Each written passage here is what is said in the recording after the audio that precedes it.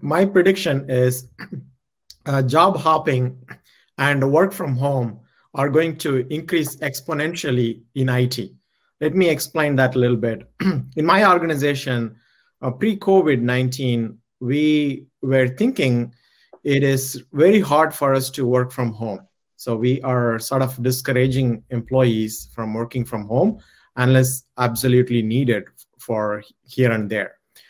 But post COVID, when COVID hit, all of a sudden we had to figure out a way to work from home, right? So this is true for us, many non-IT organizations too, but very true for IT organizations.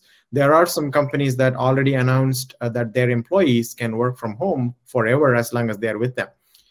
So the trend, the IT companies are moving in that direction, that letting employees work from home at least part of the time, because there are some IT functions like user support for which you may need people on site.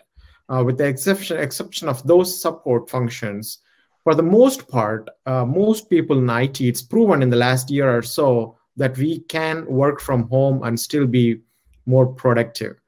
So with that proven, I think work from home is going to increase exponentially. As a side effect of that increase in work from home or working remotely, what's going to happen is people are going to find jobs across the country and across even the globe, right? So they can find a job anywhere and still choose where they want to live, wherever they want to live, and work for elsewhere outside their place of living.